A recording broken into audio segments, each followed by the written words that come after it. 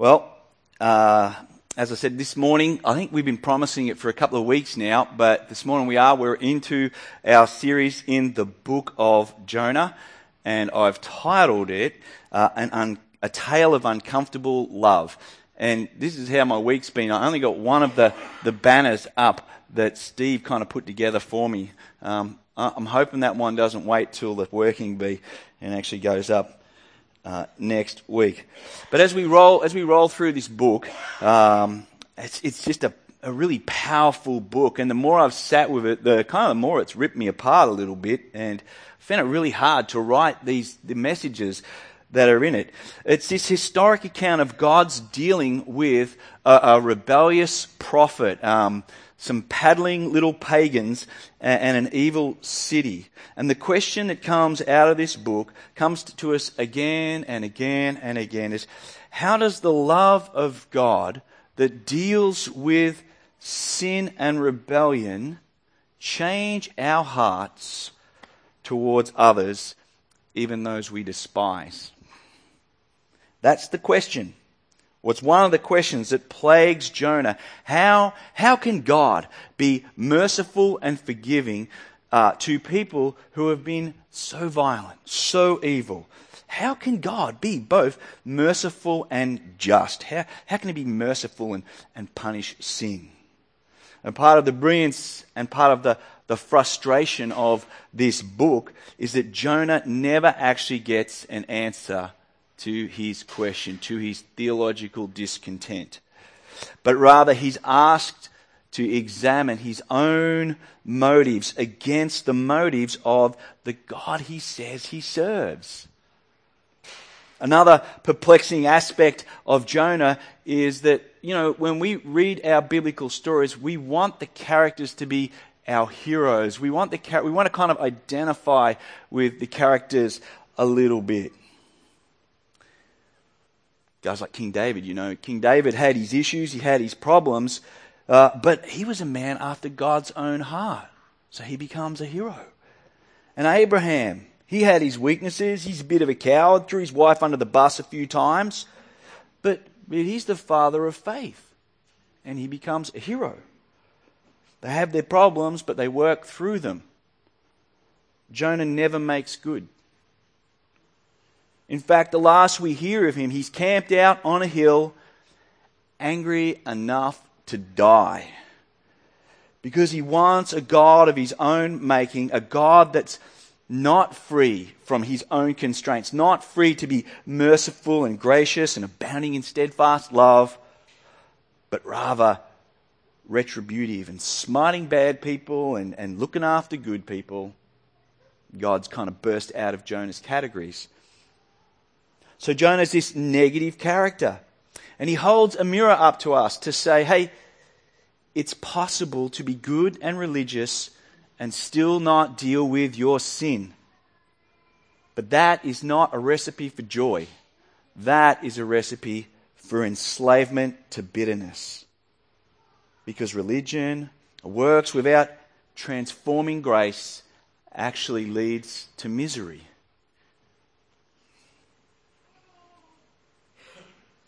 Leads to you, like we see Jonah, just sitting on a hill across from Nineveh at the end of the book, pointing his finger at everyone else and saying, look at these rotten people, while he himself rots inside because he hasn't allowed grace to do any work there.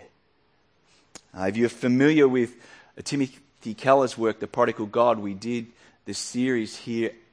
This is the activity of an older brother.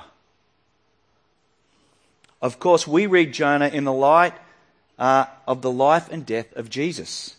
So for us, we can reconcile how a God can be both merciful and just. The cross is where justice of God towards sin is satisfied. Well, at the same time, the cross is where God is extending mercy to undeserving rebels. It's in Jesus we get the answer. And the whole biblical narrative gets us there, but it's not answered in Jonah. But the question is, for us, How deep has that experience of grace shaped our hearts?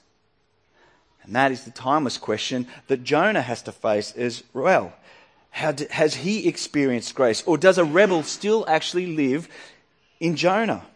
Or maybe more concerning, how much of a self-righteous person has grown in the place of where grace and humility should live?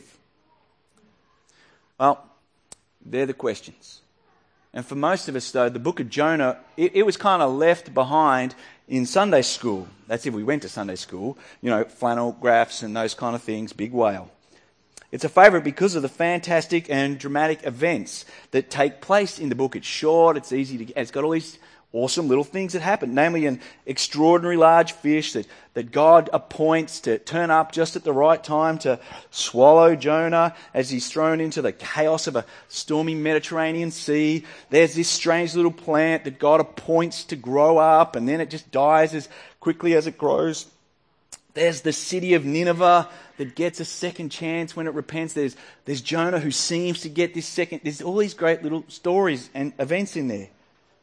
But the marveling at the extraordinary accounts of Jonah in the young mind begin to shift to discomfort in the maturing mind and the maturing intellect as it tries to harmonise what it reads in Jonah with the material world in which we live. How does it harmonise the miraculous with this material world, this static world in which we think we live? Plenty of ink has been spilt as people argue back and forth about whether the events in Jonah are literal, historic events, facts, or maybe they're more parabolic, allegoric, just pictures to paint or tell a truth lesson.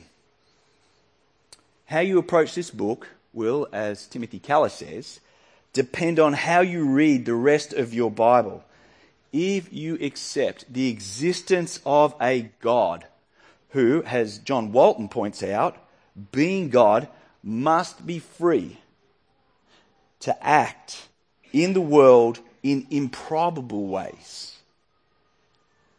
And if you accept the resurrection of Christ, which is called a far greater miracle than any that takes place in the book of Jonah, then there really is nothing particularly difficult about reading Jonah literally and taking the author at face value, which I've done through this series.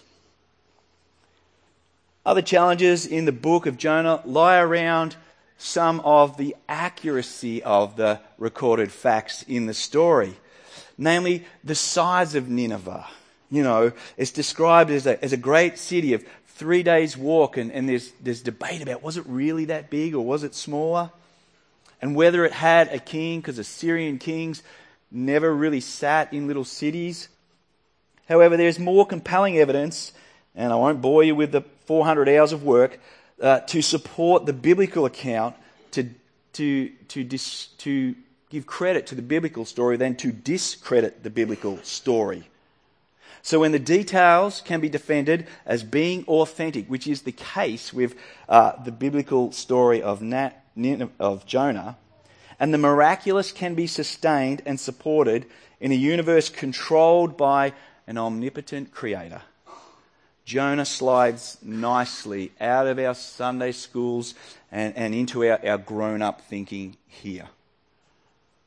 And if it doesn't, then the book of Jonah is perfect for you, because it is a book aimed at our hidden prejudices and how they limit us and how they create misunderstanding and misrepresentation of the gracious and merciful God who is slow to anger, abounding in steadfast love, who will do anything to transform the heart of a rebel, even put him inside a large fish for a while. But the biggest challenge we have, or the biggest challenge that we will face as we kind of read through Jonah, is what it's going to do to our hearts as it exposes the uncomfortable love of God for rebels, even evil people, including you and me. Well, the book itself begins as we would expect any book about a prophetic agency in ancient Israel to begin. It starts off, now the word of the Lord came to Jonah, son of Amittai, saying, arise. This is how you would identify a prophet. They bring the word of the Lord. And every time a prophet is engaged, it always begins with, and the word of the Lord came. But then it takes this unusual turn, when the prophet is not actually sent to the people of God, but to an evil and murderous Gentile city at the heart of the brutal Assyrian Empire. That is unusual. That is a break from the norm, and it creates discomfort in the original readers. Jonah, son of Amittai, is an 8th century prophet who is commissioned with this task of heading to Nineveh. But he's quite a heroic figure in Israel, because it's Jonah, son of Amittai, that we find in the book of 2 Kings in chapter 14, who instructs the then king Jeroboam II to fortify and restore the borders and the boundaries of Israel, which then leads to their continuing existence and not their extinction. In spite of the Assyrian forces up to the north, in spite of the pounding and constant raiding that they have experienced. Jeroboam is actually recorded as being an evil king who did what was evil in the sight of the Lord.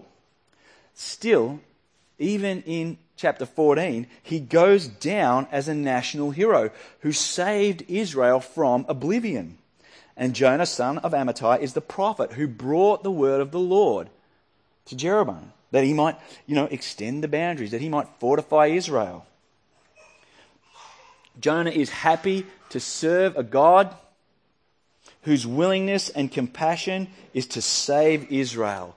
And this willingness and compassion even shines through, even wins the day, if you like, despite Israel's habitual wickedness, despite its king who leads Israel into wickedness. And here is the first hint we get of prejudice, of religious prejudice, of nationalistic prejudice. That we are more deserving of grace than others, a sense of entitlement that fails to deal with our own backyard. Jonah had no problem with taking the word of the Lord to an Israelite king, even though he was an evil king. But when it come time for Jonah to take the word of the Lord to those Assyrians up there to the north, it actually exposes Jonah's heart. Now, Israel and Assyria, represented here by Nineveh, had a brutal history. In fact, pretty much everyone has a brutal history with Assyria. Nineveh is a city whose origins can be traced back. It's one of the oldest cities that we have on record, as far back as 6000 BC. We find it there in the book of Genesis in chapter 10. It's linked to Nimrod. He's a mighty hunter, a fierce warrior, and him and his ancestors built up and founded the cities of Assyria, and they set the culture of brutality and violence in place that they would become infamous for. Assyria's ruthless power, cruelty, and military might knew no bounds.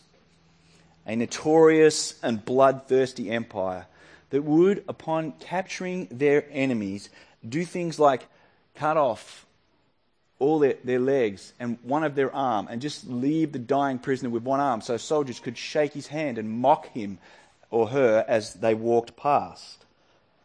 They would force family members to parade around the towns with the severed heads of loved ones on poles. They pulled out tongues, they skinned people alive and hung the skins on the walls of the cities. And those left alive would wish for this death, as they themselves endured all kinds of brutal slavery and rape and abuse. They are not a nice race of people. And Israel had felt and feared the reach of their rule. Assyria had exercised a heavy tribute during the reign of King Jehu, 842 to 815, and they continued to threaten Israel throughout the life of Jonah. So you can understand why he's a national hero when he brings the word of the Lord that fortifies the boundaries and puts Assyria back in their place. Often, in the face of the threat of nations like Assyria, prophets would urge Israel to repent and to trust in the Lord. Like, don't flee to Egypt. Don't flee anywhere else and find your armies. Come and repent and trust in the Lord. He's your protection. He's your strength. At the time of Jonah, roughly 786 to 746 BC, though, Nineveh itself found itself in the valley of vulnerability. So often prophets would go out and they would ask Israel to repent and trust in the Lord. But here, on this occasion, Jonah is not going to Israel, he's going to Nineveh. And what's interesting is that they find themselves in this valley of vulnerability. Assyria at this point in time is in political and military chaos. They've lost their sole sovereign king and dispersed out about several different leaders. They've also experienced famine. They've also experienced flood. And then, in this period of time, there is this disconcerting event, this solar eclipse that takes place that causes concern in these Assyrians that maybe the gods have turned against them. They're in a world of trouble. The city now is no powerhouse, but is under distress, if you like. And you might say it's the perfect time for Jonah to turn up and continue his fame. He's placed in society as a national and religious hero and give the word of God's judgment against Assyria. It's all over. There's no coming back. Certainly that's the voice of his contemporaries of Amos and Hosea. But the word of the Lord to Jonah is not one of retribution, of vindictive vengeance. God seeks to make his compassion and grace an option before judgment, over judgment. For even this evil city, God sends Jonah to warn Nineveh, to call out to Nineveh, like a prophet would call out to Israel, repent, change your ways before their doom. If repentance is not an option, why send Jonah? Arise, Jonah is told, which is a word that actually means go now, without delay or without distraction. Head straight there. Go to Nineveh, that great city, and call out against it. Again, a prophet would normally call out against Israel or Judah. Change your ways, or God will be true to his word and punish sin. And Israel has operated under the currency of this grace and this mercy, and they should know it. It should be in their DNA. Now here God is asking the question, do you merely presume on God's grace just for you, or have you actually encountered it? Has it actually transformed how you understand yourself, how you view yourself? To the degree that you understand your need for this mercy and compassion of a relenting God should translate to the degree that you can then go and explain it to others. Go tell Nineveh about me. Go tell Nineveh about God of mercy. Perhaps more surprising to us is that Jonah rises and without haste or delay does not go to Nineveh, but flees to Tarshish from the presence of the Lord. Directed to travel overland, he goes to sea. He does the opposite of everything he's told. Told to go to Nineveh, he goes to the ends of the world, the other direction. He heads down to Joppa, and there he conveniently finds a ship going to Tarshish, and at great expense to himself, he pays the fare, boards the ship, goes down into the hull, away from everybody, with the ultimate objective of leaving behind his call to serve God. His call to be a prophet. His call to be a Christian. Now, to flee the presence of the Lord here is to flee his service before God, to renounce his role as God's prophet. He wants nothing to do with God, a God who extends mercy to evil people. He's so furious with this development that he no longer wants to be in the presence of God, face to face with a God who offers opportunity for forgiveness for people that he hates. To people that he thinks little of, Gentiles, the great unwashed. And to make sure this sticks, to make sure he cannot be in the service of God, he buys a one-way ticket to Tarshish, a place that literally represents the end of the world, perhaps a place where God isn't known. Well, not his God. Although it's hard to think that Jonah could have thought that he could give God the slip. He would have had on board a working theology of Psalm 139. Where shall I go from your spirit? Or where shall I flee from your presence? And Jonah himself, in a few short verses, we'll see this next week, will declare rather disingenuously, or maybe piously, who knows, I am a Hebrew and I fear the Lord, the God of heaven, who made the sea and the land. Now Jonah knows he can't flee the actual presence of the Lord, but he wants out. He wants out of being one of God's servants, of being in the mission. You know what? We can suffer this from time to time.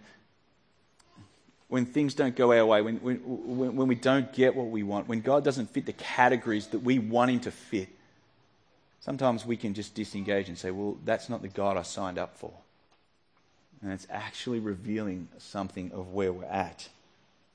Here we see a deadly decision to disconnect with God. And here's what disconnecting with God allows us to do. It allows us to disconnect with concern or compassion or empathy with everyone around us. Jonah, fleeing from God, fleeing from his relationship with God, has social repercussions. It makes him indifferent to the people around him. It makes him not see the people around him. And rather than sit up on the boat and chat with the sailors who are taking him to Tarshish, he descends down into the hull of the boat where he doesn't have to speak to a soul. A place of isolation. It's a disturbing principle. All indifference to others begins with rebellion and rejection of God. When we move away from the presence of God, we can be uncaring, unsympathetic to those around us. And that's exactly what Jonah wants. He doesn't want to have to care for people he doesn't like. Now, Tarshish is actually an unknown place. The place where Jonah wants to flee to, we don't actually literally know where. There's several different spots it could be, but Scripture often refers to it as a place at the end of a sea voyage from where rich exports come. It's somewhere along the Mediterranean sea land. What we do know though about Jonah's Tarshish is that it exists somewhere where he can't fulfill his agency as God's agent of grace. As far away as he can get, to the ends of the earth he wants to go. So it's probable and most likely that it's as far away as Spain. You see on the picture there, some 4,000 to 5,000 kilometres from where he actually is sent to go, west of Nineveh. It's an extraordinary reaction. And we're kind of actually left wondering, what on earth is going on with Jonah? What kind of prophet bails on God? It's not until chapter 4 where Jonah himself blurts out why he made haste. He arose, he made haste, and without delay or distraction went to Tarshish. Jonah just loses his mind in chapter 4, and we'll get there, because essentially he's the most successful preacher in the history of the world. His message converts a whole city. And he's wild about it. And he flees because he thinks it could happen. In chapter 4 he says, "For I knew you were a gracious God and merciful, slow to anger and abounding in steadfast love and relenting from disaster. You horrible God." Jonah flees to Tarshish not because he's scared of being killed in the line of duty, or that's a real possibility when you're dealing with 8th century Assyrians. Jonah flees not because he's scared of failure, losing his reputation. He flees because of the possibility of success. Jonah runs because he fears that the word of the Lord that he speaks might just bring grace rather than judgment. Jonah has been confronted with a God whose concern for people is more radical, more outrageous than his subtle prejudice allow him to be comfortable with. He now is a God for whom there are no boundaries. Race, nation, religious piety, brutal butchery. God is declaring himself free of all prejudice and willing to extend mercy to all. Arise, go to that great city, Nineveh, and call out against it. Call out against it like a prophet would call out against Israel. And maybe they'll return to me. Maybe they'll call on my name. Maybe they'll relent. Maybe they'll repent. God's love for the people of Nineveh is an uncomfortable, even undesirable reality for Jonah. We're taken back by the kind of hatred and religious prejudice Jonah and even Israel can have toward Assyria. But imagine for a moment as you're leaving church today that God just grabs you. Hey Mason, I'd like you to head over to Iraq, Mosul, which is modern-day Nineveh. The ruins of Nineveh lie just outside Mosul in northern Iraq. And go and tell any radical Islamic terrorists that you still find lurking around there that their sin is known by the Christian God. And just go and call them out. Call them out on it. And because you're a Christian who knows what it's like to be called out about your own sin, but find that God deals with it in a way that doesn't lead to death, could you just share what you know about me with these kind of brutal people? Could you just go and get that done? Go and warn the most evil people, the categories that we can think of, that they're in trouble, and unless they change their ways, they face judgment. What would be your thought process? Oh, yeah, I'd go, Mason. Yeah, you bet. Okay. I will literally buy you the plane ticket. I'm not even playing.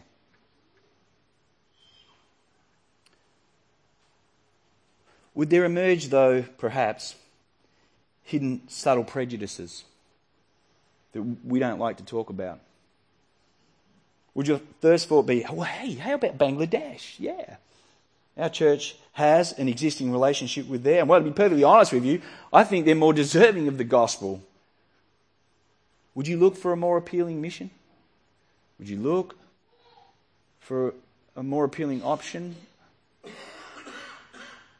Maybe he doesn't ask you to go to Mosul. Maybe he just asks you to stop, spend some time with a homeless person, help out in a coast project, or any of 1,000 inconvenient, uncomfortable disruptions of your normal rhythm of life. Maybe he asks you to relocate your family, to share the life of Jesus with people. I've kind of heard that happens. What response quickly arises? What response quickly arises in you? Is it love and concern for people? Or is it love and concern for self? Is it grace and mercy? Or are there subtle indifferences masked behind a good and busy life? Jonah is saying to God essentially, I do not trust the way you exercise your goodness, wisdom, and justice. It's uncomfortable to me. I'd rather not be a prophet in the service of God if it means carrying grace to people I hate, to people I feel don't deserve it. This is a prophet whose heart is in rebellion to grace. Jonah has a religious understanding of God, of God's love and God's grace. It was all head, no heart. He presumed on the favour of God because of who he was, not because of what he had encountered, what he had experienced himself. And now God goes after that in Jonah, and he cuts up rough about it. God has smashed the boundaries and categories of his faith. Perhaps the most confronting thing about Jonah is that he is a good man, a national hero, a religious pillar. He is a role model. Yet when God nudged him, when he's nudged by God to stretch his faith, it begins to expose the shallowness of it. That it's capable of bitterness and lacking in love. Nineveh might be an evil city, known for its wickedness. But Jonah's problem is bigger. He despises grace because he's never encountered it. He's never truly been transformed by God's word to him. His heart has been all about duty, not delight. He's been all about behavior, not worship. He's not a sinner saved by a gracious God. He's a good person doing good things for a God he hopes he can control. What about us? As we begin to understand Jonah, what of our own hearts? God has come toward us in the Word made flesh, in Jesus. He was in heaven, enjoying the praise and adoration of the universe when the Father says, "Arise, go to that earth and identify with people who hate you, who, unlike your surroundings at the moment, refuse to worship you. Go to that great planet and call them out. Call them out. Call them out to salvation. Warn them of the consequences of sin, but point them to a God of grace." Jesus actually refers to himself as the greater Jonah in Matthew 12:38-42. That in him a greater sign than the one recorded about Jonah will be seen. And we take the obvious reference there to be of how Jesus would bring about the love of God for wicked people through his death, through his own entombment, and then his resurrection back to life 3 days later. Similar to the story of Jonah in the fish. But what if there's another layer, if you like? What if the greater miracle that Jonah, that it's coming in Jesus, is that unlike Jonah, you can experience deep heart change. You can have your heart of religious goodness or wicked rejection transformed by grace. Maybe that's the greater miracle. That you can experience grace and know it. The cross, the empty tomb, is not merely an event, not a party trick, not just a greater miracle in and of itself. It's an event that has effects, that affect us.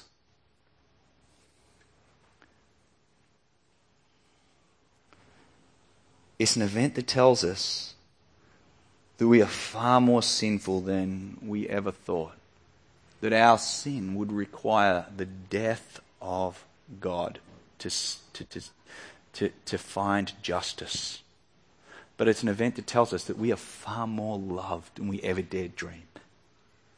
Because as Jesus comes out of the tomb, he says, you too can share in this resurrected life. You too can experience grace. Without a profound experience of grace found in Jesus, we run the risk of being like Jonah. Religion without grace leads to indifferent and cruel prejudices. And how is your heart this morning? Has it done? Is it doing business with a loving God? Or is it harboring subtle, deadly prejudices? Mercifully, we discover here as we go through this book of Jonah, a relentless God. We're 3 verses in. The rest of the book is God pursuing Jonah, staying engaged. He is a God not constrained by a law of vindictiveness, but by a law of gracious love that sees him pursue the rebel, that sees him sit with the sinner, that sees him engage with our heart, that it might experience grace, that we might become agents of grace to those in need.